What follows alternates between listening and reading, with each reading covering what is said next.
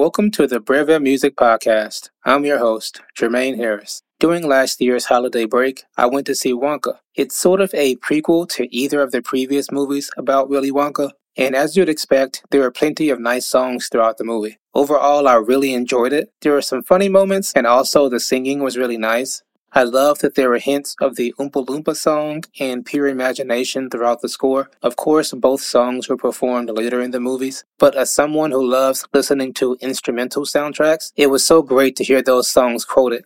I'm not sure if Wonka will still be in theaters by the time this episode is released, but I recommend checking it out either in theaters or on whatever streaming service it ends up on. The two composers for Wonka are named Joby Talbot and Neil Hannon, and they capture the lightness and wholesomeness that the movie was going for. I typically prefer slightly more mature or darker sounding soundtracks, kind of like what was in the previous movie about Willy Wonka, which came out in 2005. Danny Elfman was the composer for that movie, and I'm a huge fan of his work. However, with that said, I still appreciate how well done this iteration of Wonka's soundtrack was. Thank you for listening to the Breve Music Podcast. You can stay up to date by following Breve Music Studios on Facebook, Twitter, and Instagram. You can also visit the website brevemusicstudios.com.